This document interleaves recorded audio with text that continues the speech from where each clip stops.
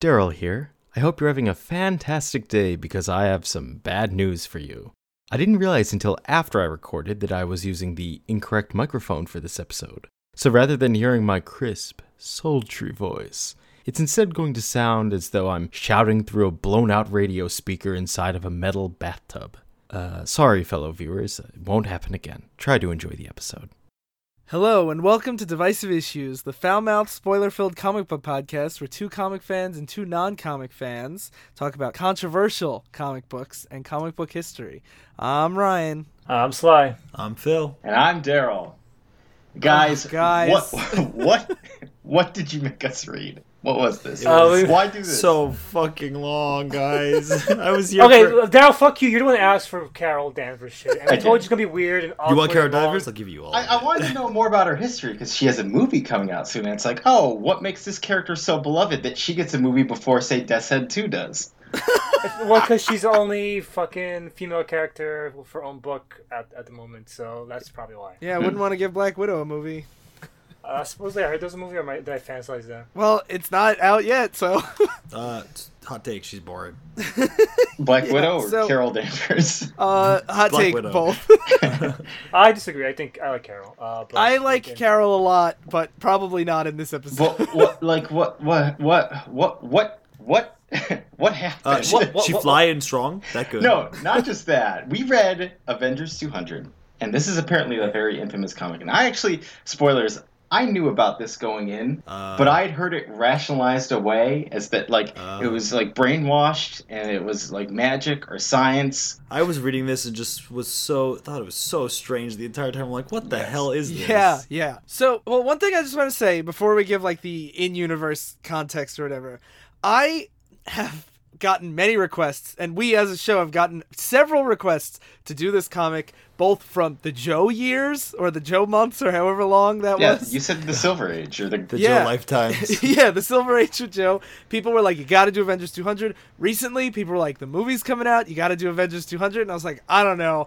Because, like, we've also gotten requests that was like, hey, can you guys... The movie's coming out. The movie's coming out after the worst fucking moment. Yeah. So, I was also torn because we also got requests, hey, you guys have done a lot of episodes in a row about, like, female characters getting, like, sexually violated. Maybe tone down. Let's do the one where she gets the most sexually violated. Yeah, so I was like, I don't know how we're going to do this. But then we were like, okay, we want to talk about how Carol, like, had a rocky start and then, like, came into her own more as a character as we go through the next couple episodes. So here we are. We got to talk about Avengers 200. So to quickly sum up this era, Miss Marvel had her series get canceled around this time. And she was on the Avengers pretty much to hype up her own book, which is like why a lot of people are on Avengers. And when she was canceled, they're like, why is she on this book anymore? Let's get rid of her like as fast as possible. And they really didn't give a fuck how they did that, which is how we got Avengers really? 200. Can't tell. Yeah. So in another universe, this would have been the last Carol Danvers story. And you could tell they wanted this to be the last Carol Danvers story the way they framed it. So... And one thing that I do want to just mention is when this issue came out, a lot of Marvel creators at the time were like, whoa, this sucks and is bad. Oh, yeah, we should mention Jim Shooter, the guy who wrote this, and the brainchild behind this, was the editor at the time. It was like, this was like Marvel's head trolling this. And just the following year, in about 12 or 13 issues, this is also when he has Hank Pym punch Janet, his wife, in the face. So, you know, Jim Shooter has a history of maybe not being the best. But the reason why I bring up the other writers is because Miss Marvel's book at the time of cancellation was written by one Christopher Claremont, we'll who get we to will that. talk about in a little bit. Yeah, we'll get to that in a bit. Now the other stuff makes a little more sense. Yeah, so when this came out, it wasn't like Jim Shooter was like, let's get rid of Carol, but it's not like Marvel as a whole was like, this is the right direction. Yeah, not everyone was on board with the direction that this goes in, which I would hope that they wouldn't be. So... God, there's a lot of words on this page. So it opens... this is the 80s. There's lots of words on every page. Yeah. Yes. And so there's a million people on these credits, but it's Jim Shooter's, like, is the main creative force behind it. And it opens with a medical examination laboratory with a Dr. Don Blake, the Thor secret identity, and a robot helping Carol Danvers, Miss Marvel, give birth. While the rest of the team waits outside and paces like, you know, like a dad in a hospital. What is Thor's, Dr. Blake, what is his specialization? Medicine. He is a doctor. In comics, if you know one type of science, you know all types of science. Yeah. Usually. It's the fact that even specify that he's a doctor and they made him do doctor stuff is a wonder for consistency. Yeah, and just so in case you care, the team lineup is Wonder Man, Captain America, Iron Man, Hawkeye, Beast, Vision and Scarlet Witch, and Jocasta the Robot. So when did Wonder Man originate? Because did Marvel make him to try and snatch up the Wonder Man property before DC could? Oh yeah, yes, what happened. Okay. I'm starting to learn. We should explain Wonder Man quickly, just because he will show up later on, and we'll have to explain eventually. Wonder Man is kind of like the Booster Gold of Marvel. He's like a Hollywood superhero. Mm-hmm. He actually is an actor in his part-time, and he's actually made up of energy, which will be important in the next story. He's actually physically energy. I looked up just a little bit of background of him, and he originated like as a villain, and then he became like a main guy. But he's human in nature. Yeah. He has a very convoluted history. Basically, he was created as a one-off. It's just like they need a character to die, show up and die, basically. Yeah. He basically shows up a villain and dies as a redemption arc. Then they start bringing him back like in weird ways because they wanted to keep the license, I guess. Yeah. And like Vision is actually based off Wonder Man's mind. Vision is kind of like weird. Vision's humanity is based off Wonder Man. Yeah, so like in the movies when Vision is made, he's like Jarvis's mind. Yes. It's basically that, but Wonder Man. Okay. Yeah, but eventually Wonder Man came back himself. Because Jarvis is just an old butler in Marvel. Yeah. Yes. So we find out that Carol Danvers is in there giving birth, even though she was they just found out she was pregnant 3 issues ago in 197. Yeah. Not just 3 issues. Didn't they say like 3 days? Yeah. So it's been 3 days, and so it's weird. Everything's normal. She gives birth normally. She doesn't feel any pain. Wait. When you say it's normal, I mean like the procedure is I know, normal. but I just want to clarify real quick because people said this about this issue, and I thought they're overhyping it. Miss Marvel acts like you should act. She's like, what the fuck is happening to my body? Somebody used my body to harvest this fucking creature inside of me. And everyone else is like, oh, look at the baby, coochie, so cute. Yeah. They're so excited she's pregnant, she's gonna give birth. Yeah. Everyone else Yeah, that's the main thing. Janet, the Wasp, is like, I wanted to congratulate the parent after the baby is born. It's really a beautiful baby, Carol. You're so lucky. Lucky? Wasp, think about what you just said. I've been used. That isn't my baby. I don't even know who the father is, so if you want to help me, please, just leave me alone. But the rest of the team spends all this time just like, what a cute baby. Yeah. Literally, like, fucking all the scientists and fucking, like, Captain America, this responsible Avenger, they're all like, coochie, cool, fucking baby. Yeah. And even, like, at one point, Janet is talking to Jocasta, who's a robot, and she's like, don't worry, you're not the only one who doesn't understand why people are upset. I think humans are complicated, too. And then, Daryl, I know that you wanted to mention this scene, even though it doesn't matter. It cuts to Hawkeye and Beast playing pool. Yeah, and then Hawkeye, like, he does, like, a trick shot, and Beast is like, wow, double or nothing? And then he takes out a TI-59 calculator and types... top of the line from Texas Instruments. And then types in, like, the trajectory... I don't know how he's doing this on a single, like, output calculator. But the trajectory of how he's supposed to hit the ball so every ball goes in the holes. And Hawkeye's like, wow, well, I've been sharked. And I'm like... I just mentioned to them that this, like, offended me more than something like, say, Harley Quinn beating the Trinity, is because this is such a small, dumb thing to happen that brushes by. I'm like, no, this doesn't happen. You don't have someone that's like, I'm the most precise. This is like a minor example of comics where someone gets jobbed out. Hawkeye's whole thing is aim, and Beast just beats him in pool. Seems kind of weird to me. Which again, when you go into this so ludicrous territory where a normal human like beats Superman at like arm wrestling, I'm like, this is so dumb that I'm interested in why this is so dumb. But here I'm just like, this. Hawkeye has good aim, but it doesn't mean he's good at calculating like Ricochet. I guess he has to be. Yeah. See, how are you gonna get trick shots off without ricochets? But Hawkeye's weakness is that he doesn't have a TI-59. Also, you gotta... Beast is like, okay, he can calculate all those things. He doesn't have. Does he have the execution to perform that exactly? No way. He has pretty good reflexes. But no way, like better than Hawkeye. Yeah, no, that's and just for fun, explain what you think of Beast in this era of Avengers. By the way, Ryan. I find him pretty annoying here because all he does, he's just there for comedic. The way Ryan said to me, "Do you like Beast in this era?" And I'm like, "Yeah, I like Beast in this era." And he said, "Really? He's really fucking annoying." That's what. All he does is just like crack jokes without any substance. Like even here, Hawkeye's like, "Well, I've been sharked," and Beast is like, "They don't call me the Peter Benchley of 42nd Street for nothing, pal." 1, who the fuck is that? 2, Nobody ever calls him that.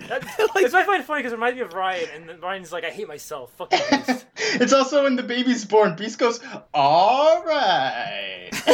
At Like, one point, he fights a bunch of like Native Americans, and he says, "Looks like it's time for a game of Pocahontas." Yeah, Yeah, I noticed that. Really Come on, problematic enough.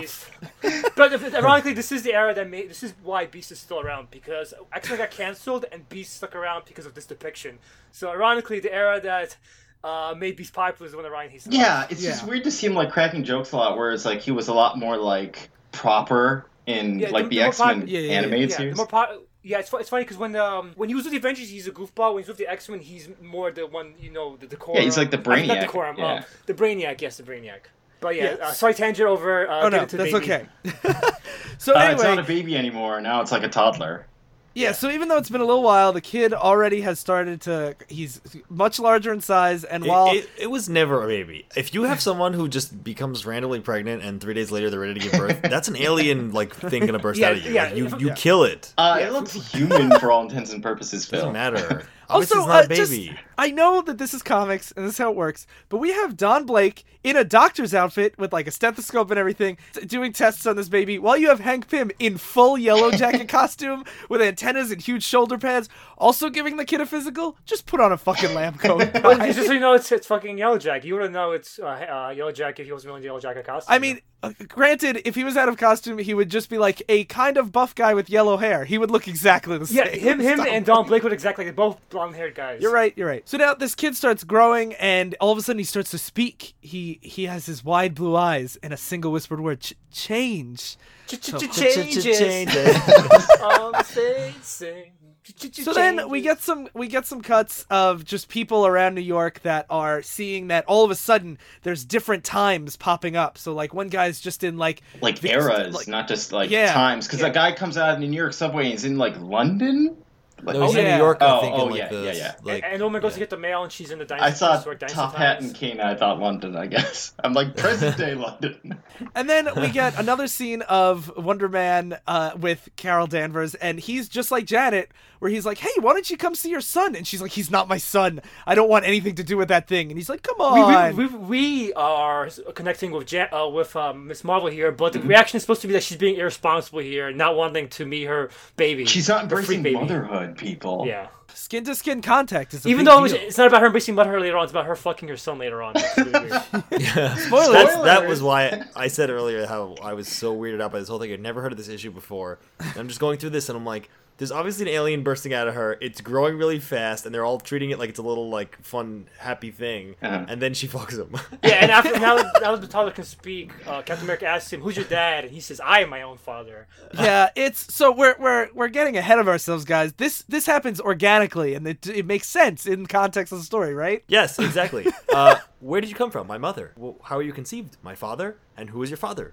I am. Yeah. And then when Captain America's like, that's kind of crazy, Iron Man just says, why don't we just let him, like, let's leave it at that. It's like, no, what? You ask more. No, not just that. He's asking for tools to build a machine, and Iron Man's like, we should see what kind of machine he's gonna build.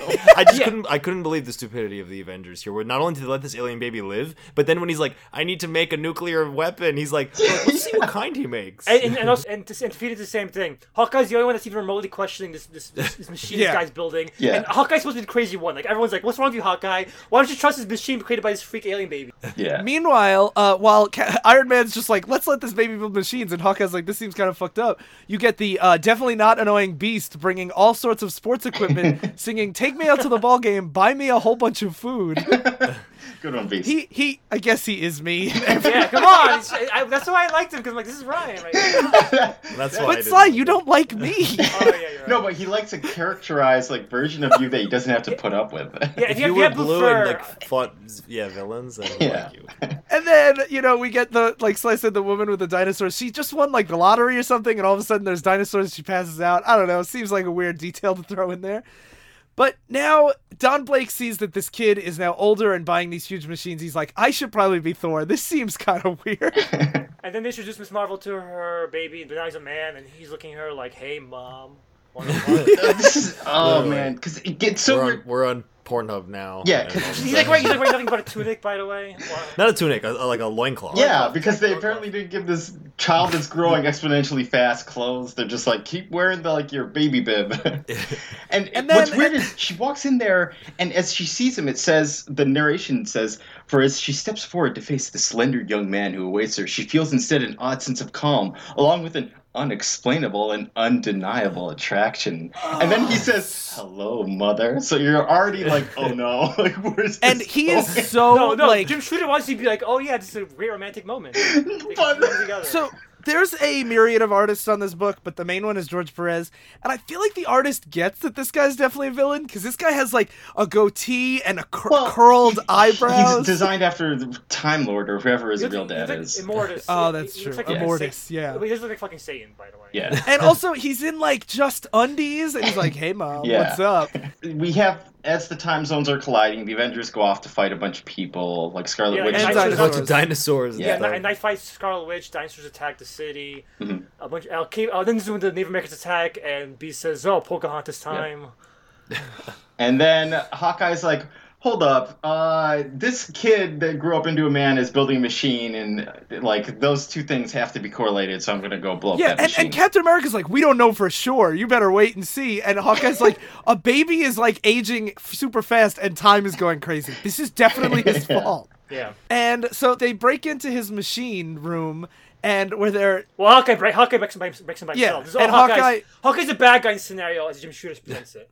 yeah, he shoots an arrow and it blows up the machine, and he's like, "No, Not I just have." that, he walks in and Marcus, who's the kid, knocks right. out Miss Marvel. So it already looks like he is he's a bad dude. And then after the machine's destroyed, he's like, "I'm gonna kill you, Hawkeye." And, He says, "Forgive me, mother. Forgive me, my love."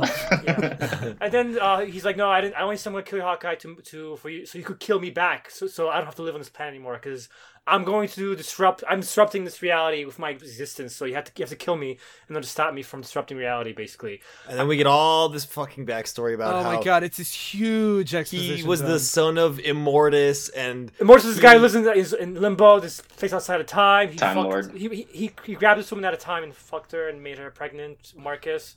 And Marcus was all alone. Yeah, in he had limbo. sex with a lady on the Titanic. He brought her to limbo, and then Yeah. they had Marcus, and then Marcus is like, I want to be able to live on Earth because I'm lonely here in limbo. Like, that's why the Time Lord went and banged a woman, is because he's like, I No. want... So he took Miss Marvel, mind controlled her, and had her have sex with him over and over again. Okay, does he say mind this control? is so weird because it says, let me find the exact phrasing. While Daryl looks at that, I just want to say that it's not even like Jim Shooter had been building this Immortus story or anything. He's referencing an Immortus story from 60 issues ago. That's 5 years, Oh, if wow. not longer.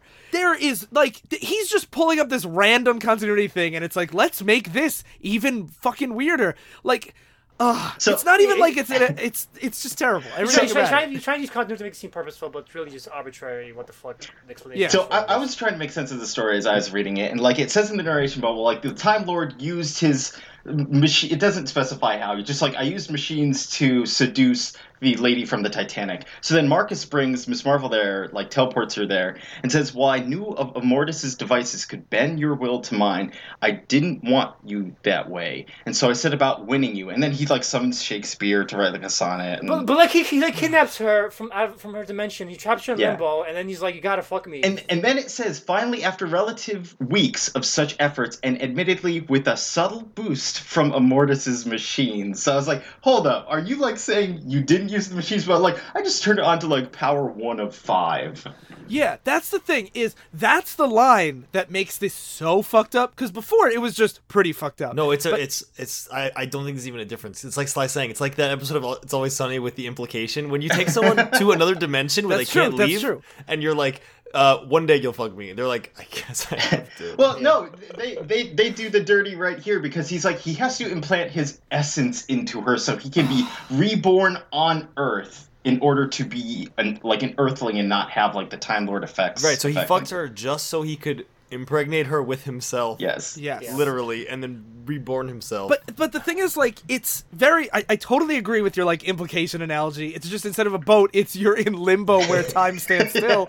But, like, it's super fucked up. But then for some reason he has to include a line where he like sets it up where he's like, I didn't use this machine to convince you to sleep with me, and then he's like, but I used did it though. a little. Yeah. Like, a little bit, just a little bit, you know. Yeah, like, subtle. what- It's just a subtle touch. It's just very bad, That's the guys. This is implication. hot take. This is bad. Yeah, then he's like, I gotta go back to my dimension. Miss Marvel's like, no, I love you now, and everyone, he's like, oh, clearly this is love, and now it's fucking Stockholm syndrome by being kidnapped by this guy. That's and what's raped so him. crazy. But even she goes, no, Marcus, you won't be alone.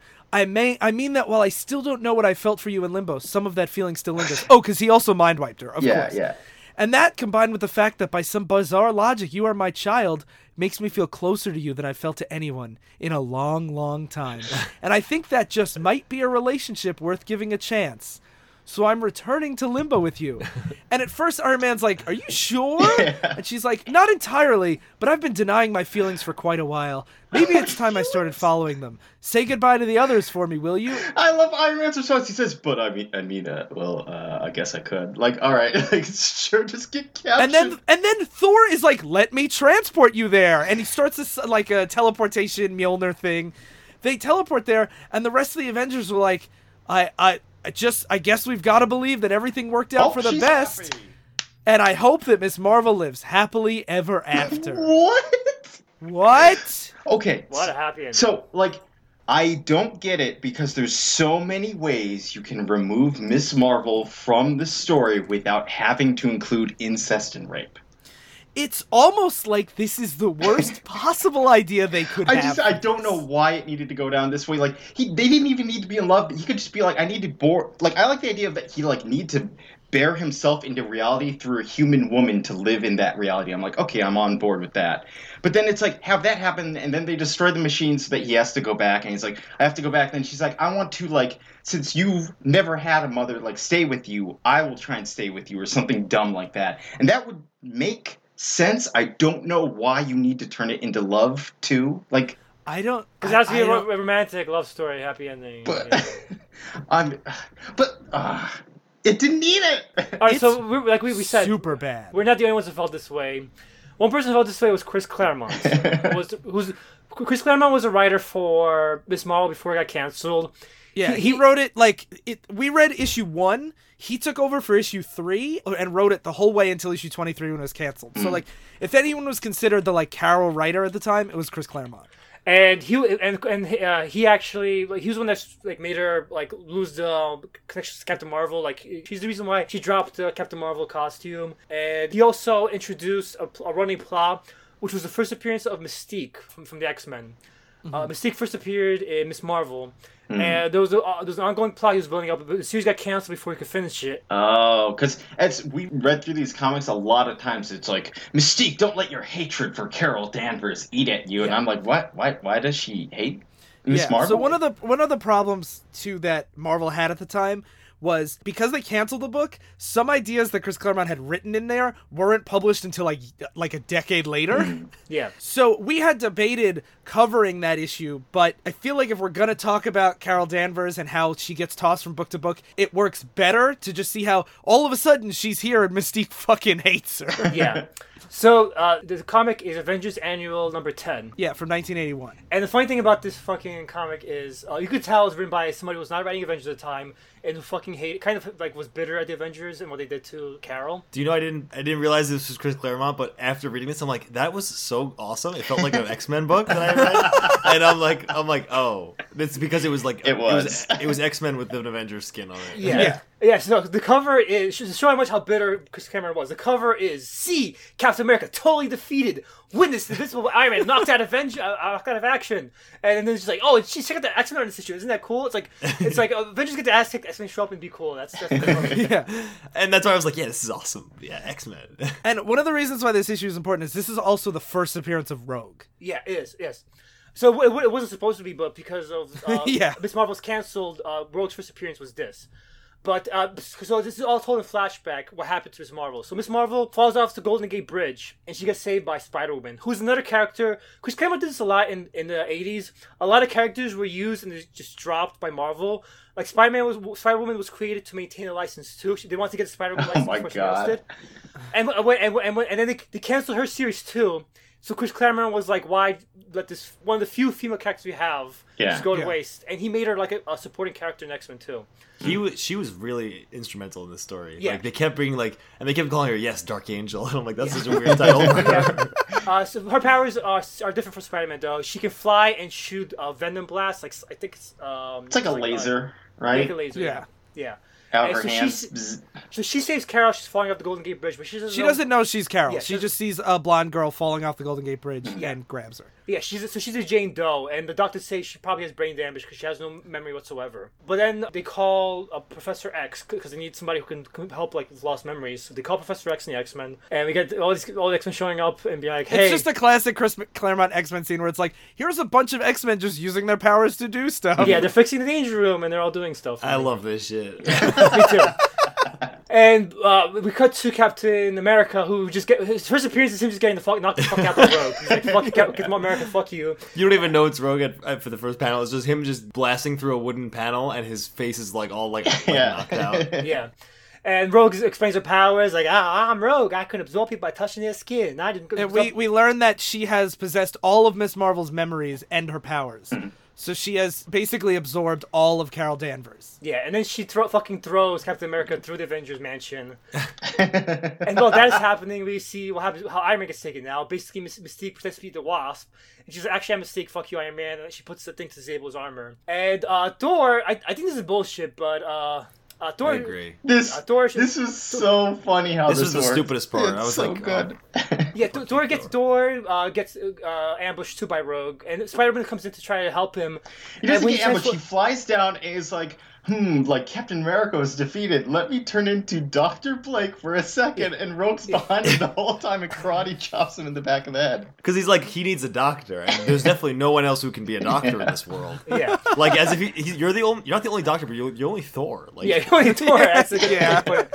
And it doesn't matter anyway because he changes back when Spider-Man saves him, and Rogue absorbs his power, which is complete bullshit. It's very established in a lot of other comics, like when she fights the Juggernaut, Rogue can absorb magical powers. But Well, for what it's worth, this is her first appearance. Yeah. There were no rules But established. in yet. this comic, they say that she can't absorb non-humans, right? Yeah.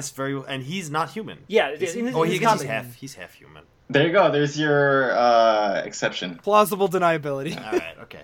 But that's kind of how Rogue starts steamrolling over the Avengers, which is another reason why you can tell Chris Claremont doesn't like the Avengers, because Rogue by herself just wrecks all of the Avengers. One thing I do want to say, though, Yeah. is that she does mention throughout that she has all of Carol Danvers' memories, so she knows how all the Avengers fight, all their power sets, all their weaknesses. To counter that point, though, Ryan, Chris Claremont also points out that no one really knew Carol. So Carol barely knew them, but That's she true. knew all their secrets.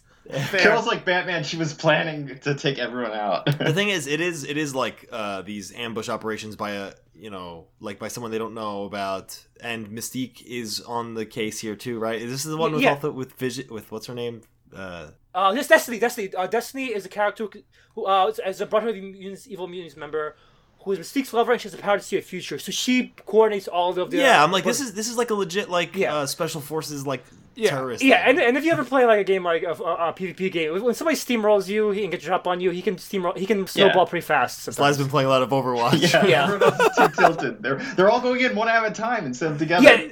Yeah, this is what happens basically. They also Don't feed. They're coming trying to say, like, one mission comes in, like Vision comes in trying to save Thor, and Rogue uses him as Thor as a shield and beats up the Vision. Yeah, Rogue's just being Hanzo right now, just shooting everyone in the head one at a time. Yeah.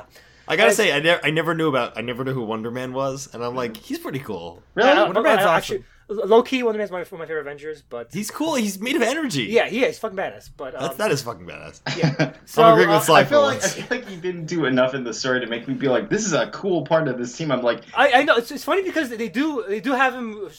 They have like Rogue run into him and she can't absorb his powers. Like, what is it? What Yeah. is this? He's made of energy. I can't absorb his powers, but she kicks his ass anyway, so it's no big deal anyway. Yeah. But I still think like visually, like that his eyes are like fucking ionic energy and shit like that. I think he Yeah. covers up with sunglasses, but whatever. So Rogue makes escape while everyone's disoriented, and they have a meeting to talk about Carol. It's basically just a recap of Avengers 200. Guys, can you explain to me how in this team does Hawkeye fit the power level of anyone else on this team? The funny thing is, Hawkeye fucking saves her ass later on. I know, and Yeah. I'm like, this is bullshit, because you have, like, a literal god, you have a witch who can do whatever she wants. Wait, why not Captain America? Hawkeye at least fights at a distance so that he's, like, very useful That's at knocking fair. people out. I agree. Captain I've always America agreed. has I've always a shield thought- that, like, doesn't get him killed. That's his power. In defense of that, soon after this, the Hawkeye started his own Avengers where he took on like the Captain America role of like team leader and strategist, and I think he works better in That's that definitely role. better. I think Cap is bullshit too, always. And also, Yeah. Hawkeye. The reason why Hawkeye is one of my favorite Avengers, like top 3, is because Hawkeye is the everyman in Avengers amongst gods. So he's always having to think of crafty ways to beat his enemies, while Thor can just punch people, which is why usually Hawkeye is usually the smartest one in every fight. And what I feel like he's like very close to Green Arrow. Maybe I haven't read enough stuff about them independently. Yeah, he's a hot-headed jackass that yells at everybody and is insecure. He is Green Arrow. No, but the funny thing about Hawkeye is the cool thing about Hawkeye is he starts out very Green Arrow-esque, where he's like, I do my own thing. Yeah. But Captain America basically rubs off on him. So when you read later Hawkeye, he's way more heroic. He kind of does inverse Green Arrow, where he becomes more heroic over time because Captain America teaches him what a hero should be, and Where Green Arrow becomes more like political and relatable, so they do kind of like diverge there. yeah. Okay. And so they talk about Carol and what happened to her, and they're like, we barely knew her, but somehow she knows all our secrets. Also, we let her get abducted. Yeah, but they're like, how's she back? How did Rogue get her powers? We thought she was in limbo, having a happy ending, and they go fight the Brotherhood. And they fight, I have to say, this chapter was the coolest part of the story to me, because they have a prison break in the superhuman like prison, and I was like, how could this be so easy to break into? But it's not like Arkham, where it's just a literal jail cell. Like they have like this energy field that holds all of them in, and there's even reverse. Which they destroy by dropping the paralyzed Iron Man in his armor. I love that. onto the I thing. love that because I'm like, it's so cool because he's always like, I have the densest metals or whatever. And we should. That's one the thing Chris Claremont is always best at. A lot of fights, like with Bendis, whenever he has fights, everyone just makes quips while they punch people. Chris Claremont has a chain of events to his story. Yeah. And Vision or whatever her name is, not Vision, fuck. Destiny. Destiny. Yeah. Destiny is able to tell them in advance that this is going to happen, so that the like Blob, Pyro, and Avalanche are all ready to bust out. And then you have this scene that is like, this is when I was like, this is just like X-Men, where you have it's like Avengers Assemble, but it's like it's a fucking X-Men shot of like them all jumping out of the Quinjet. You have Vision and whatever, and they have this really cool fight where they're all using their powers in like they're fighting as a team, which is probably what drew me to it. That's the thing too, is I know, Phil, you always like poke fun at Claremont's writing style when it's like they're always explaining everything all the time, and like when Nightcrawler is like, I don't have time to bamf out of the way. But like part of the reason why he does that is because he could do these ensemble fights where you have the Brotherhood, which is like the Blob, Avalanche, Pyro, all these characters that people don't necessarily know, fighting all these Avengers that people don't necessarily know. And even though it's very wordy, you still right away are like, I know what everybody's power is, what everybody's role in this fight is, and how this whole fight is coming together. It was. I thought this was a really, really great example of how to do a fight where you have multiple heroes and villains involved. And every other thing we've read, it's just like they go in one at a time and get punched one at a time, or it's everyone punching each other, doing one-liners, like Sly said. Yeah, I feel like a lot of the fights we've read, or maybe I'm just thinking of like Civil War recently, a lot of it's like way more mindless, and it's just like cool shots of people doing stuff. Whereas here, it's like specifically you have Destiny letting Beast knock out Pyro so that like a building will fall on top of Beast and also knock him out. Because she can see the future, so she knows it's worth it to let Pyro get knocked out in order to take out Beast as well. I love how no one dies in these fucking fights. That's always the thing in Spirit Comics. But like I said, Hawkeye's the one that sees them all because he takes out the fucking Sonic Arrow and knocks out Destiny, and that's when it starts turning the tide of battle. It's really cool, and it was definitely one of the things where I was trying to think back to like older comics, because they still like, I was thinking of like old Golden Age like Superman comics where they explain it's like, oh, and then I hold up this thing, and I was trying to think about what makes this so much better, because this was a really interesting fight. It's because they're using their powers in conjunction with each other, and even though they are explaining a bit, it's not just like, and I'm going to hold this and I have a secret weapon. It's like, my power that you already know about, here's how I'm using it in an interesting way. And so Superman's like, I will spit out a clone of myself out of my nose. Or when it's like a power that they're just using in a boring way, like, this is my heat vision, it's burning you. Yeah. And one big thing that changes the tide of battle is Spider-Man saves Iron Man. He takes off the thing that's disabling him, and now the fight is against Rogue, because Rogue has has Wonder Man, Iron Man, and Vision fighting against him, and she can't absorb any of their powers. So she's like, let's retreat. She's also losing the power over time. Yeah. The power. She stole Miss Marvel's permanently accidentally. Yeah. But she only had Cap's and Thor's. Yeah. Right. Well, So why didn't she take theirs permanently?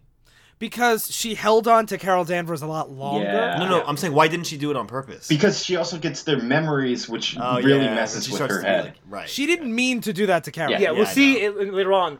She doesn't like the fact she absorbed Miss Marvel's power. It's like right here, she's reveling in like, I get Miss Marvel's powers, eat my shit, Avengers. But it turns out it's tormenting on her side because now she has all of Carol's memories, and it's like 2 people inside of her permanently. But so finally, this Rogue and the rest of the Brotherhood make their getaway. And while the Avengers capture Pyro and Avalanche in the meantime. And the Blob. They too. form quicksand around it by like adding water and dust and dirt. Also, the sound effect is Blorf, which is one of my absolute favorites. I also like Pyro's really cool. Okay. Yeah. Is he? He made this giant like explosion and phoenix thing, and then Scarlet Witch is turning it into stone at the same time. You get this really cool full page shot. That's my favorite part. Scarlet Witch has hex powers, so while Pyro's making a fucking flame dragon, Scarlet Witch is throwing hex blasts and making sure into fucking stone. And it's like by hex powers, she can change like probabilities. Like this is probably her hex power is kind of stone. always dumb. She breaks it into like the probability. Like what's the probability of fire turns into stone? Now it's 100%. Yeah. One of the things that I've always liked about Pyro is he actually doesn't have the power to make fire. He can only manipulate fire that's already there. So he always has to like have a like flamethrower with him. And I just think that's like a cool application of a like pretty cliched I can control fire kind of power. The reason why I like Hawkeye, it makes it more tactical. It's not just brainless. I shoot fire. You're not just like I'm gonna come over here and mess you up. So the Avengers win the fight, even though they lost the war, I guess, because the Seek's on the loose. But they go to the X-Mansion to meet Carol, and they're like, "Oh, the X-Men have to clear out because Carol wants to keep them alone." But Avengers are like, "Oh, how's the baby? I mean, not how's the baby. How's Marcus?" They're all in very 80s swimsuits. Yeah. Just kind of weird, but okay. It was the 80s. It was literally They were swimming in pools, doing like. No, but cool I mean, things. like, it's just weird to have this emotional Carol Danvers scene in like a bathing suit. I like that though because it shows how impromptu this was. Yeah. And it's also it contrasts with what I was complaining about last issue, that everyone's in superhero costumes all the time, even when it's not appropriate. And that's one thing about Chris Claremont is he we'll go into the X-Men shoots. He has an entire issue where no one's in fucking costume. Yeah, that's true. That's true. Yeah. So like Carol confronts the Avengers. She's like, "How's Marcus? How's your romance?" And she also says that she doesn't like emotionally remember everything, but Professor Xavier helped her piece together her memories. So like she remembers everything that happened, even if it's more like she read a story of it and not necessarily like she was there. Yeah, and that's important because even though she knows what happened, it's like reading somebody else's life. She doesn't have any emotion to those memories. And she basically freaks out in the Avengers. She smacks Thor and she says, "You guys did nothing while Marcus fucking raped me. Fuck you all," basically. Yeah. And she explains what the Avengers should have fucking known. I didn't love Marcus. I never loved Marcus. Don't any of you realize what happened months ago, what Marcus did to me? And that she had no choice when she went with him. Because she was like, he has mind-controlling abilities. He also explicitly quotes the issue, and he says, he told you with a subtle boost from Immortus' machines, he succeeded. Yeah. So, like, Claremont obviously is directly pulling from this issue. Yeah, he read that and was fuck like, you, Jim Shooter. Yeah, I'm going to crucify you with this. This is the same thing I did, where I'm like, hey, wait a second. And to show him how fuck you this issue was, like, Marcus just died off panel. He went back to Limbo. It turns out he was out of sync with Limbo of his new body, and he just melted immediately. Yeah, he just kept growing old, so he just, in a few days, he turned to dust. Yeah. And they're like, "Why didn't you contact us when you got here?" And she's like, "I never wanted to see you, any of you again. I hated you. When I needed you most, you betrayed me." Mm-hmm. Yeah, and so basically she's just like, "Get out of here." And like, "Is there anything we can do?" And she's just like, "I'd rather just be myself." And this issue ends with them being like, "We're supposed to be heroes, and we fucked up. Like, this is the Avengers at their lowest. We need to strive to be better." So they do try to make it seem like it has some kind of moral, but it really is just fuck you, Avengers. You fucked up. Fuck you, Avengers. Because like, especially like at the end, Professor X and whoever that is watching from the window. That's and they're Spider-Woman. Like, oh, and they're like, "We care about this situation." And the Avengers are like, "Oh shucks, we suck." Oh, we messed up. Whoops. And Oopsie Professor daisy. X, the X-Man character is like, "Yes, this is obviously bad." Yeah, and right after this, Claremont's like, "Carol Danvers is part of the X-Men universe now. Fuck you guys. I'm gonna make her a real character again." Yeah. And now we move on to the Uncanny X-Men. So like we said, we're gonna be talking about 158 and some material from 161, right? Yeah, so the thing about doing Carol is her story is always entwined with a lot of continuity. And this would be a good example because the time with X-Men involves her becoming a new hero. Also, I think we've talked about this on the show that, like, pick up an issue of X-Men more so than anything else, and you'll have no idea what the hell's going on. Yeah, definitely. So, like, it was really hard to pick some things that were emblematic of Carol's time because she goes through, like, being a bunch of different identities and has a lot of cosmic stories, but they're part of, like, 10-part stories that we just can't do in this format. Yeah, so we actually edited down issue 158 because it's part of a larger event called the Brood Saga, which is basically the X-Men fight the aliens from the Alien movies. And You mean Marcus? and the part we're cutting out is the part where the X-Men realize that the government, this is when, like, the mutants really start getting prejudiced against them. So they're like, we gotta erase our files from the Pentagon because we don't know when they're gonna start being used against us. Yeah, they mentioned Senator Robert Kelly from the show. I pick up all this stuff from the show. So they go to the Pentagon, and by they, we mean Storm, Carol Danvers, and Wolverine in a Canadian Army costume. It's like, how would this work? Well, you could be like, I'm transferring or some shit. He also Transferred did from work, Canada. He did also work for the Canadian government when he was part of, like, Agent H or whatever it was I called. know, but why would Department he be in the H. Pentagon? Whatever. But more importantly, Carol is the one that really lets them in. She's the one with the credentials because she was Right. in military service. And they're like, hey, you metal detector readings. And he's like, I've got some metal in my skeleton. Yeah, Wolverine is like that. It's supposed to be a 10th page. Like, Wolverine, please don't stab everyone as they investigate. He's like, no, it's okay, guys. I got injury in Nam or some shit. Yeah. Yeah. So then this was pretty ridiculous to me. They're just walking through the Pentagon. We don't exactly know why they're here, right? Oh, They mentioned they need to reach the Prime Data Bank to Do they say do that something. earlier? They don't. But I think maybe I've left the page out. But they do explain previously they need to delete their info from the Pentagon. Okay. So they're walking through the Pentagon and they just bump into Carol specifically bumps into some lady who says, "My fault, Colonel. I should have looked you." And it's Rogue. I coincidentally turns into Rogue. Yeah, she not just runs into. She literally bumps into her. Yeah. And then Rogue slaps. So the explanation Carol. in the issue is that Mystique and Rogue are both here for kind of the same thing. They're, like, infiltrating the database. Yeah, it is silly that Rogue is at a water fountain that Carol bumps into. Yeah. But, like, they do explain why they're here. It's not just like, oh, I happen to be here too. Like, they're here for the same purpose. And Mystique, Yeah. this was Mystique's role in the Pentagon was her secret identity during the Miss Marvel run when she was Miss Marvel's enemy in the Pentagon. So, Right, like, that does show up later too. Yeah. So Wolverine tries to tackle Rogue, and she kisses him and steals his power.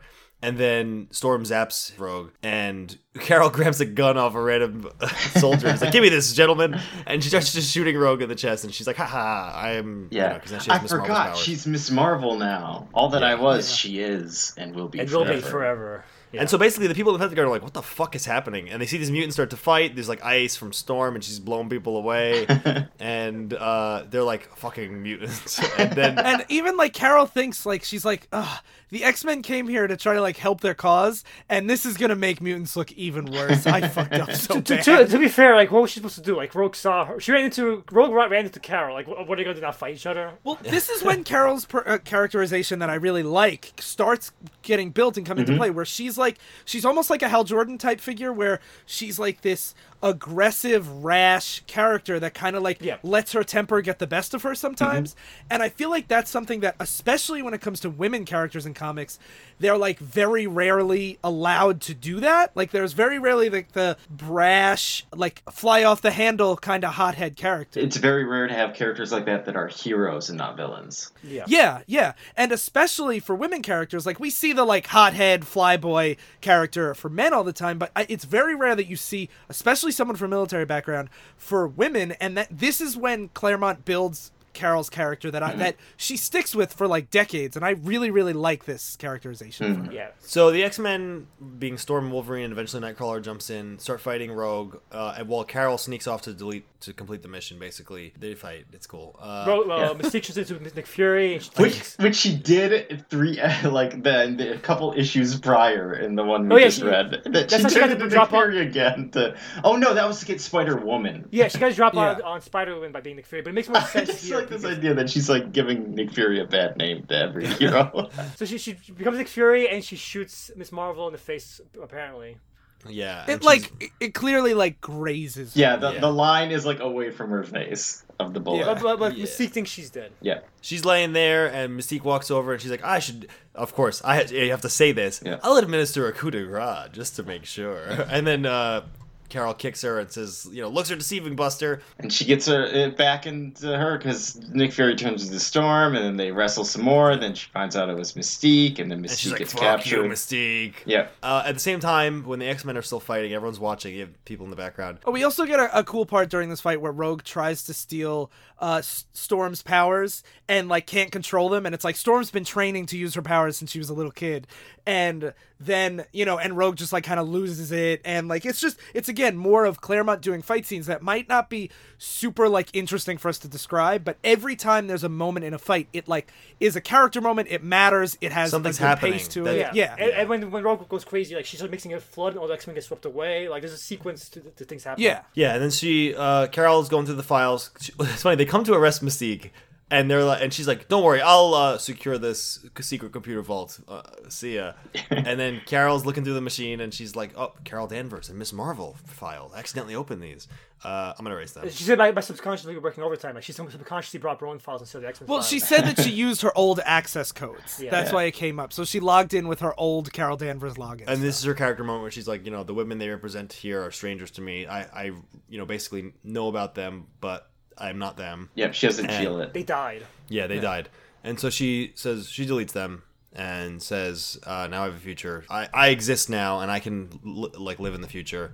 As an X-Man, as she goes back yeah. to see the other X-Men. That doesn't last for too long. And she also deletes the X-Men's history. She yeah. doesn't just delete her own and then pieces. She does complete. It's funny how there's tanks and stuff like rolling into the Pentagon, and I'm like, how did the X-Men get away? And then you see Nightcrawler as a blue man waving in the distance, like, "Hey, over here!"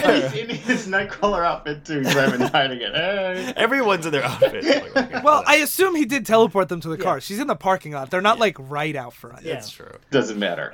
He is the And then telepath. because it's X-Men, and just to really drive home how convoluted it always is, she's like, and they are too, in a way today. I finally laid my ghost to rest. I'm free to begin my life anew. I don't know where I'll end up, but I'll lay odds. It'll be an interesting trip. Next issue, Dracula. I think next issue is the Dracula issue we covered already. Yeah, I was Yeah, wondering it is. about that, whether or not that was the one. I'm like, are they fighting him again, or?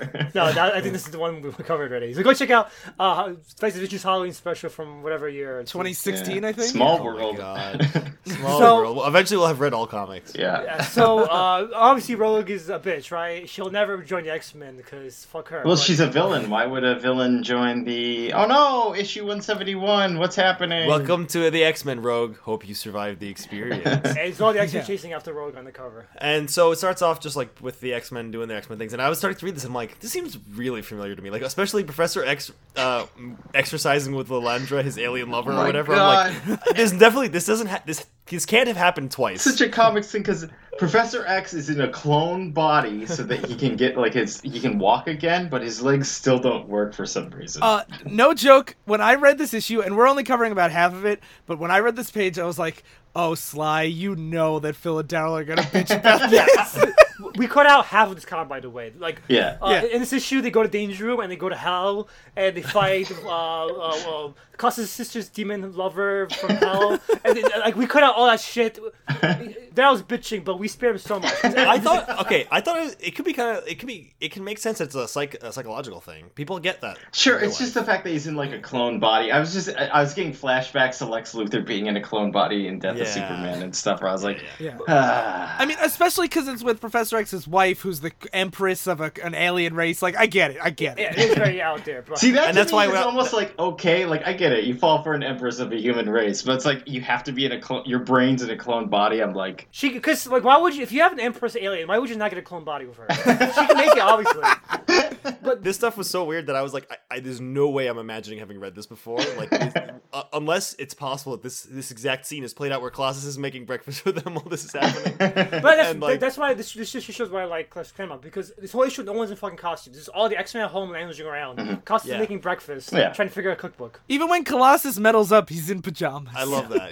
So Professor X like telepaths to him and is like, go into the door, Colossus, and he's like, since he said Colossus, he's expecting danger. And he opens the door as a metal pajama man, and he sees sees Rogue, and he's like, "You," and she's like, "Don't hit me, please." And so they bring her inside. And all the X-Men are looking at her, and she's like, "Yeah, like, I'm scared. I absorbed Carol Danvers last year, and I absorbed her powers, but I accidentally got her, like, memories and stuff too. Her feelings." Yeah, Professor X tries to mind read her, but he's like, "You possess two diametrically opposed thought patterns. I can't read your mind." So even Professor X can't verify her trustworthiness, basically.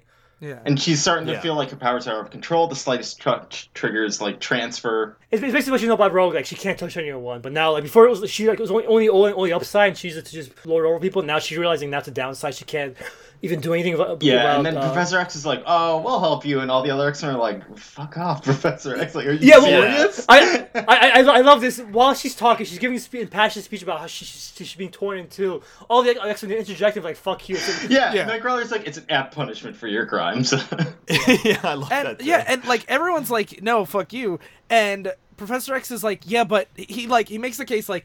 The whole point is we're supposed to be helping mutants. She's a mutant. We have to help her out. I accept your dislike and distrust of her, but I'd rather not conduct an examination with such concentration of negative emotions. You guys leave. And he also makes the point that he's like, if she's evil, would you rather her around us where we could keep an eye on her and help her be good, or just send her out on, out into the world to be picked up by Mystique again? They're arguing about this for a while, and then, of course, Carol Danvers is like, "Hey, I'm binary now. That's my new hero power. I can control white holes." What the fuck does that mean? Binary, she got that power during this story arc we just covered. When she went to an alien space and fought the alien. Guys, what is a white hole? Please tell me. Binary is that. Spread your butt cheeks like in the mirror. Binary is. That's a brown dwarf. But binary is actually. Carol's probably her best identity because it's easiest to explain. She's basically just a living star, and why not just use a real star then? Why not say I can channel the power of a white dwarf star or something? Yeah, right? I wish they would say that, but if you see her appearance, she looks like a fucking star. She's cool. Her powers are like a star, and one thing I like about her, we talk about how she was very abrasive and angry. Her skin is red while she's binary, so it communicates her personality very well just by her. And her head is like on fire. Binary by far. When I talk about how Captain Marvel has no like cohesive identity behind it, Binary is the opposite of that. It should have been her main identity because it has the most cohesive, clear-cut identity behind it of her career.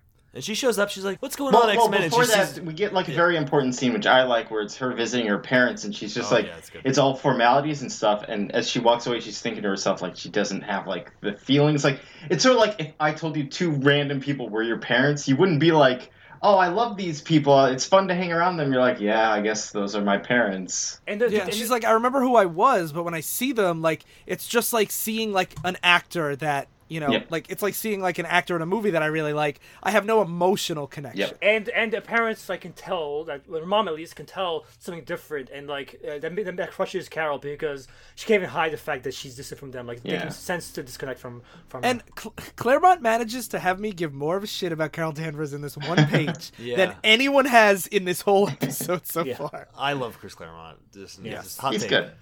But before Carol returns to the house, Professor X tells the X-Men, I want to not part of just a school, but I want to be part of the X-Men as a probationary member. This is I was like, "You're fucking great." And Storm is like that too. Storm's like, "No, I'm gonna leave the X-Men. You can't just pick me on my fucking team that's gonna kill us all." Fuck you. Yeah, we're supposed to be a team that's all cohesive and working together, and we can't trust that someone on our team won't try to kill us. And then Binary shows up, she opens the door, and then you get like a single small panel of just like the peaceful X Mansion sitting there, and then a massive picture of just Rogue getting punched into the space. Into space, literally. And I'm like, wow, she is pretty fucking strong. Yeah, she can get punched. Rogue comes down, and Binary, and they're fighting each other. Colossus grabs Binary, and he's like, you need to calm down. And that's when Professor X explains that, like, she's here to get help. She's under my protection. And that's what I love about this page is because Professor X is such a good-natured human being. He wants to help Rogue, but to Carol, she says, "I wouldn't have thought you were capable of such cruelty." Like, to her, like, this is unbelievable. This is where X-Men were only friends after what happened to her, and now they're all siding with Rogue over her. Like, the woman who ruined her life, and they're all trying to make her. Yeah, it's kind of like another Avengers situation where you expect these people not to ally with the enemy of you, and they keep doing it. But it's like Professor X's good nature is making him do this. But like Carol, it makes you feel sympathetic for Carol because she obviously can't understand like the person who destroyed her life now is like saying, "I'm a good guy now. Let me join your team." She also feels like she got betrayed by the Avengers first, and now her enemy who literally ruined her life is like, yeah, exactly. They're like, Yeah. hey, we're gonna put her on the team with you. What do you think about that? Yeah. And Yeah. one of the things that I really like about this scene too is when she's in binary form, like you can't tell that it's Carol Danvers, and the whole time Rogue's like, I don't know what's going on. I don't know what's going on. I even know who And you then are. she, Like, like- we never met before Yeah. today. Yeah, and binary powers down, and it's Carol, and Rogue just says in a very small word bubble, "Oh, Carol Danvers," and then they start talking, and this is when Yeah, Storm says, Professor, if Rogue stays, I'm leaving. And Nightcrawler's like, yeah, me too. Fuck this shit. And then Professor X says, so I see. So we choose who we help, we don't. So some people are worth it, some people are not. Like, what if we did that to Wolverine? Like, Wolverine was this dangerous, violent criminal. What if we turned, like, now he's a hero. Like, what if we turned him away when he needed it most too, when he wanted to redeem himself?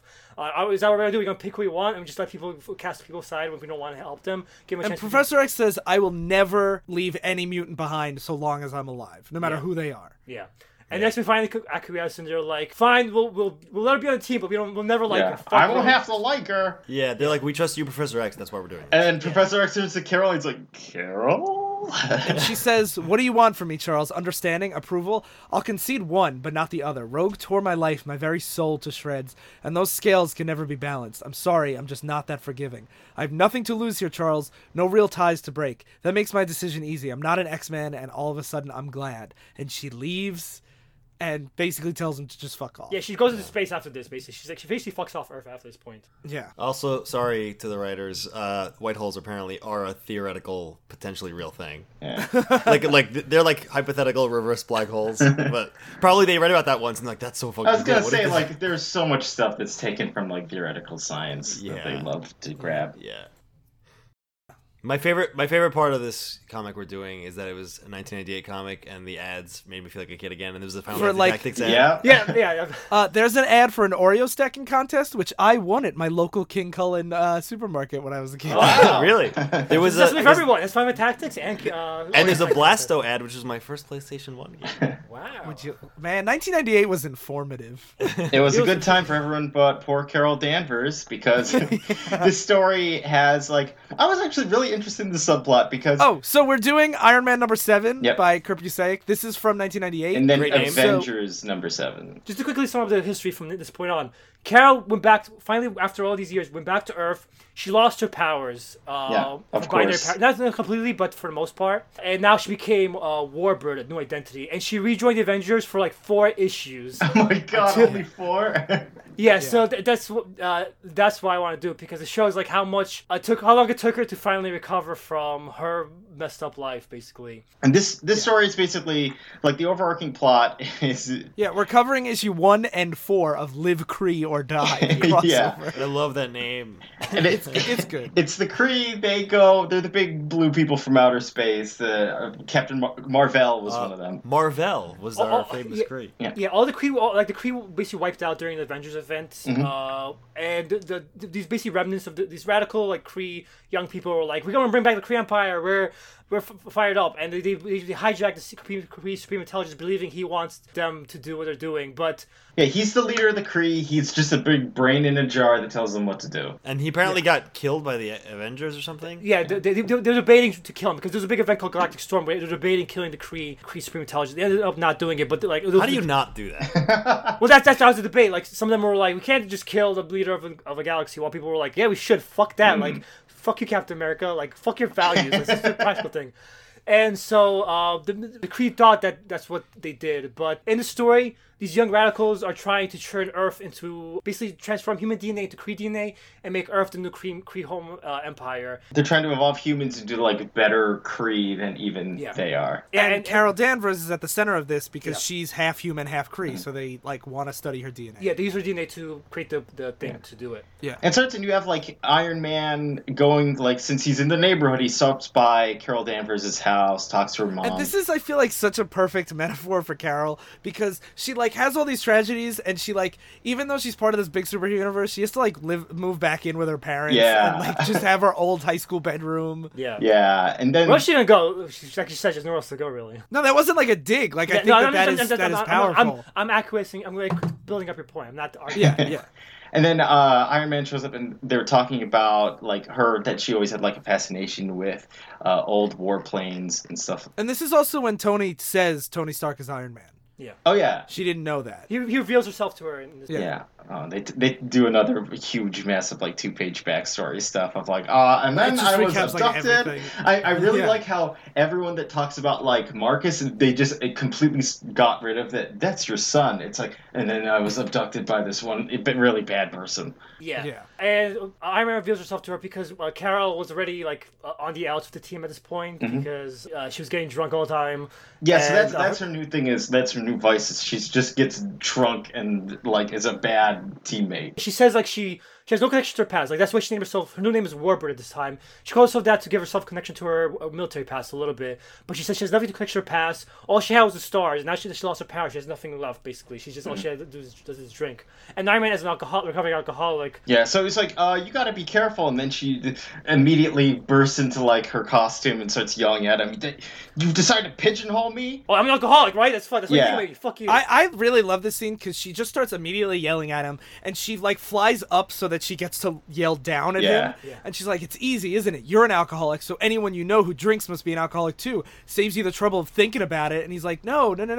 And she's like, "Sure, I take a drink or two. I've earned it, but it doesn't affect me, not for long. The energy in my metabolism burns it off right away." And he's like, "Come on, Carol, you don't believe that." But as rationalizations go, and she's like, "Get out of my house before I rip that armor off and throw you back to New York. I'm not what I was, but I don't have to take this." It's such an interesting scene because like that's a common thing that alcoholics like lash out when you have the intervention. They're like, "No, I'm rationalizing it this other way." But like from a superhero perspective, her being like, "Oh, my white hole powers metabolize Yeah, it," there's like it could almost make sense. Like, And and in this scene, you only see like the 2 beers, and you're like, maybe he is overreacting because he's just, whatever. there's a like, third one up on her desk. Okay. Oh yeah, 3 beers.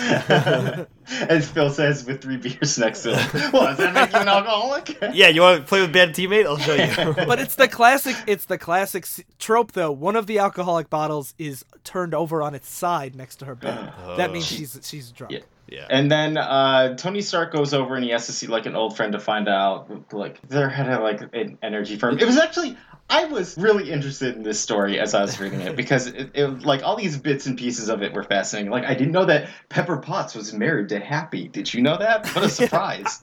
I was torn to do the whole story, but we got like the most important parts out of the way. The Captain America issue and the Quicksilver issue aren't that great, but because this first part and this fourth part are written by Kurt Busiek. Oh my god, they're spread over 4 different comics. Yeah. Ugh. And I haven't read this, but this is considered like one of the best Iron Man runs, and like Kurt Busiek is like really one of the greats. Yeah, I enjoyed why I read it. Like this is whenever we do the thing at the end of like, would you read more? I would read more of this run. Yes, because that's a good thing because this is the run. Remember I mentioned Genis fell when he stopped being a '90s edgelord. Yeah. It was part of Kurt Busiek's Avengers run. That's when Genis became the adult of Genis. Like that. Like he was the one who really got rid of all the '90s shit and made it more about character focus again. Yeah. So Iron Man goes to see this woman who's like secretly helping out one of the Kree guys, but it's because her company's failing, so that she needs to take like their money, I guess. And then Carol, in the middle of the meeting, bursts through the window like drunk and decides to want to fight. Tony Stark, Mr. Tony Stark, with your good looks and your fancy technology and all your money, we can just take out America and now you get me thrown out of Avengers either. No, you're not. If you think I can find you, did you? No, you can just. And she's yelling at him and lifting up, just the Kree bursts through the door. And they're like, Legionnaires to arms! And they decide. They found out about us. Yeah. They think the Avengers are raiding the place. Yeah.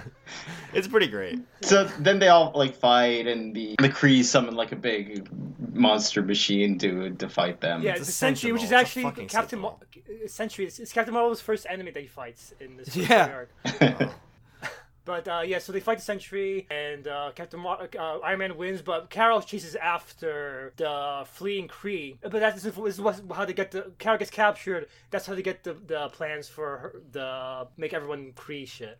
Yeah, and then we skip ahead to like the end, the fourth of Live Free or Die. Just real quick, one other thing I just want to say about Iron Man's characterization in here. A lot of his inner narration isn't like accusatory or mean towards Carol. It's like, I've been there. I recognize the desperation in her voice, and yeah, the smell of alcohol on her breath really makes me want to drink too. And like, I understand everything she's going through, but I have to like go fight supervillains. I wish I could be there for her, but like I gotta fight big robots. And also, like, there's a sense like he wants to help, but he doesn't know how to do it without imposing. And that theme is augmented by him and Pepper, because Pepper is divorcing her husband Happy at this point, and she's just like, you always want to help Tony, but get the fuck out of my relationship, basically.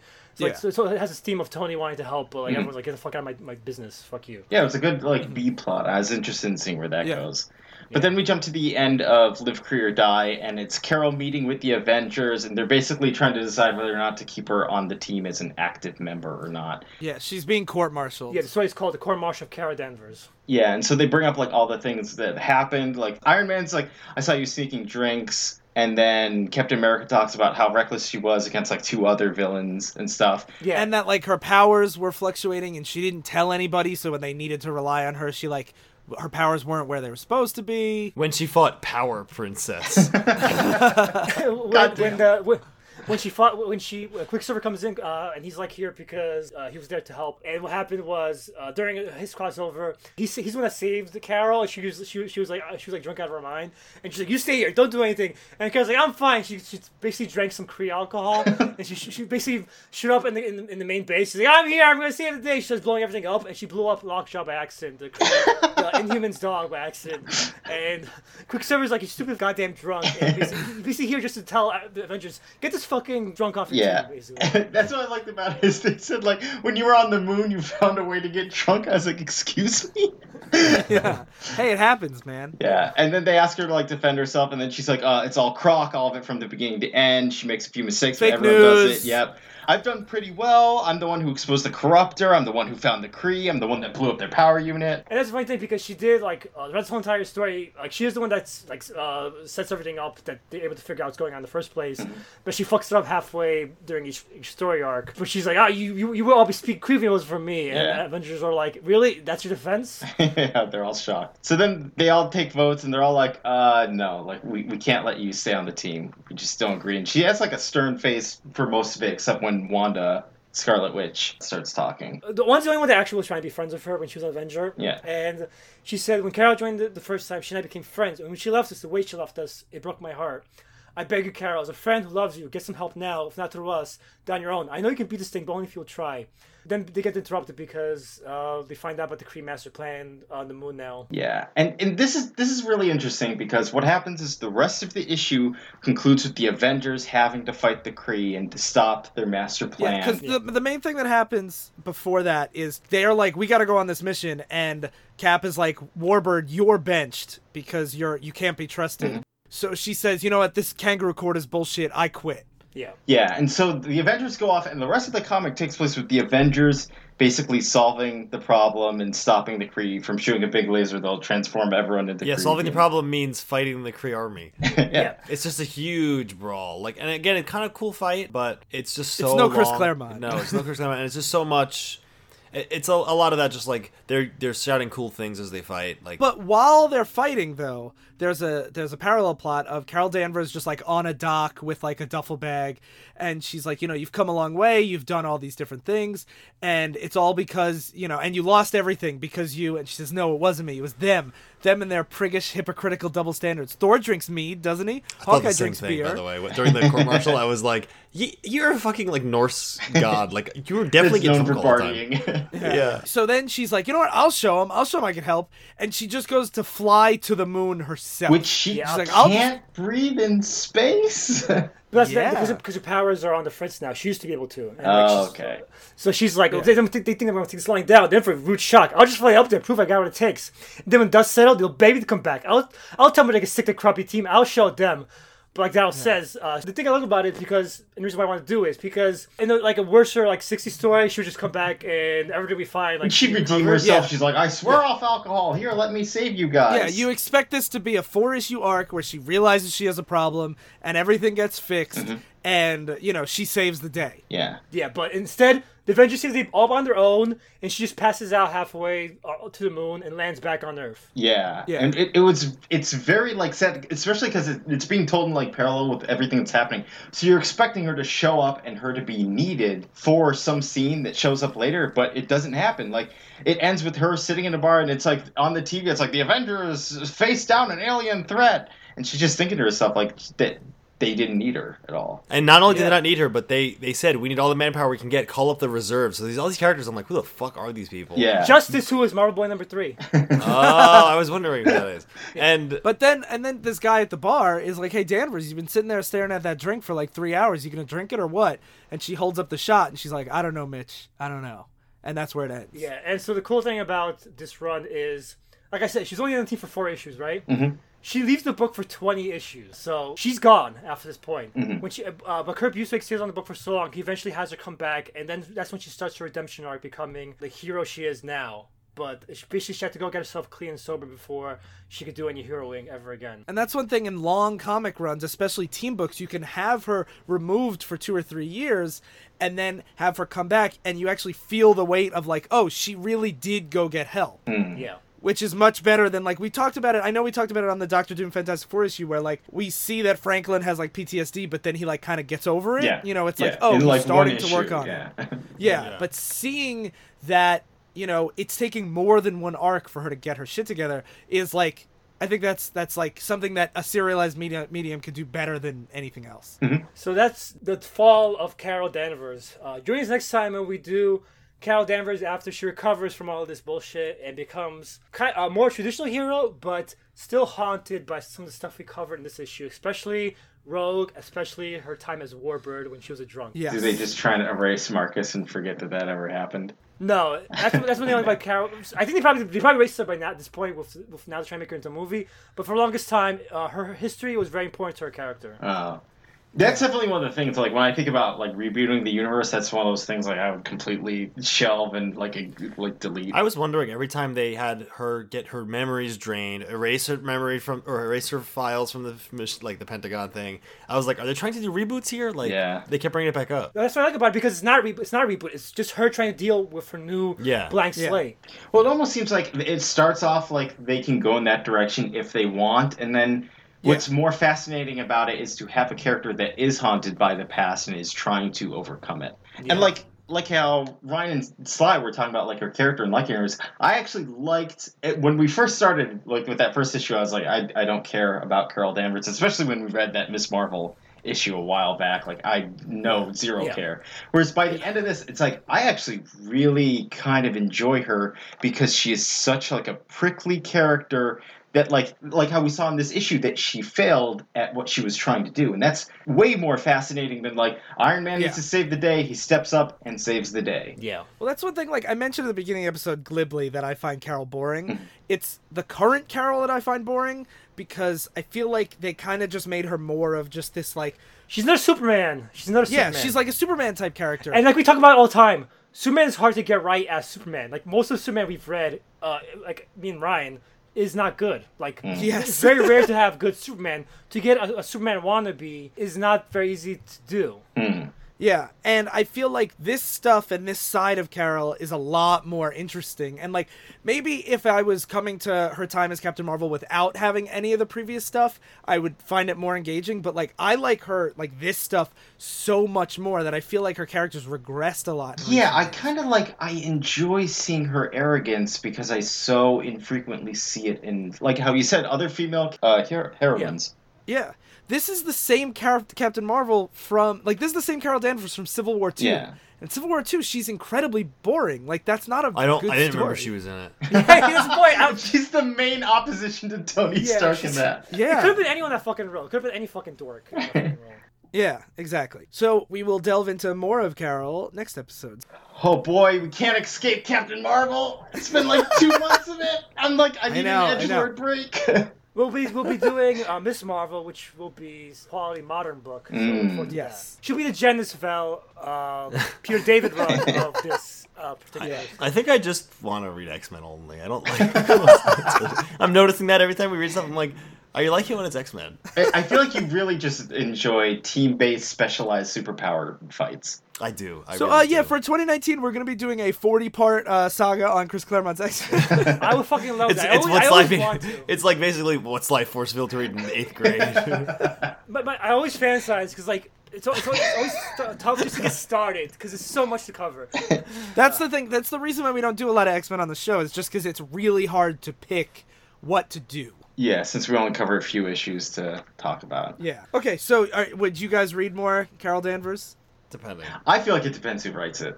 Yeah, well, you don't have a choice, so you're going to have to. Cool. Okay. It was a false choice. It was voluntary. Cool. But hopefully you'll like what's his name, John Reed. Brian Reed? Brian Reed. Yeah, hopefully like. Reed Richards? Reed Richards. Yes, Reed Richards. Plastic Man, you mean? No, Elastic Man. Oh, Elongated Man. No, Okay. Mr. Fantastic. You just list Ryan's favorite characters. Yeah, I just love stretching, you know? Stretching No, the we truth. didn't list Buster Beetle, Blue Beetle, Buster He Gold, doesn't stretch. Buster Beetle Bailey. Gold. Buster Gold, Beetle Bailey. Okay, I want to end this Okay, episode. yeah. Goodbye. So, if you guys want to hear more Captain Marvel stuff, then you should definitely, well, I guess you wouldn't hear it, but if you have any other Captain Marvel stories from like this era, or Miss Marvel stories, or Warbird stories, or Binary stories that you want, Carol that you Danvers think stories. are important, you should mention them in our Discord or our Facebook group, because it was hard to narrow it down, and I'm always down to hear, you know, what you think we should have talked about. And all those links are in the show notes. And you should also check out the other shows, the Flying Machine Network, flyingmachine.network. And this week, I want to talk about Short, Colorful, and Loud, because they just did a very great episode on the 1990 animated Nutcracker Prince.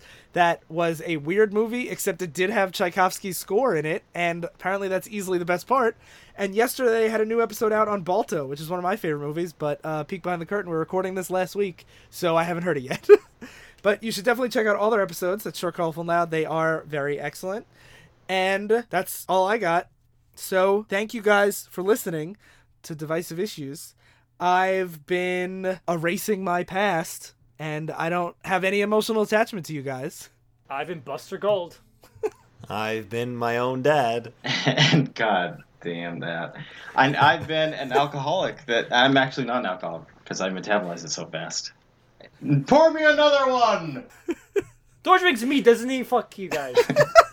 Stay in continuity.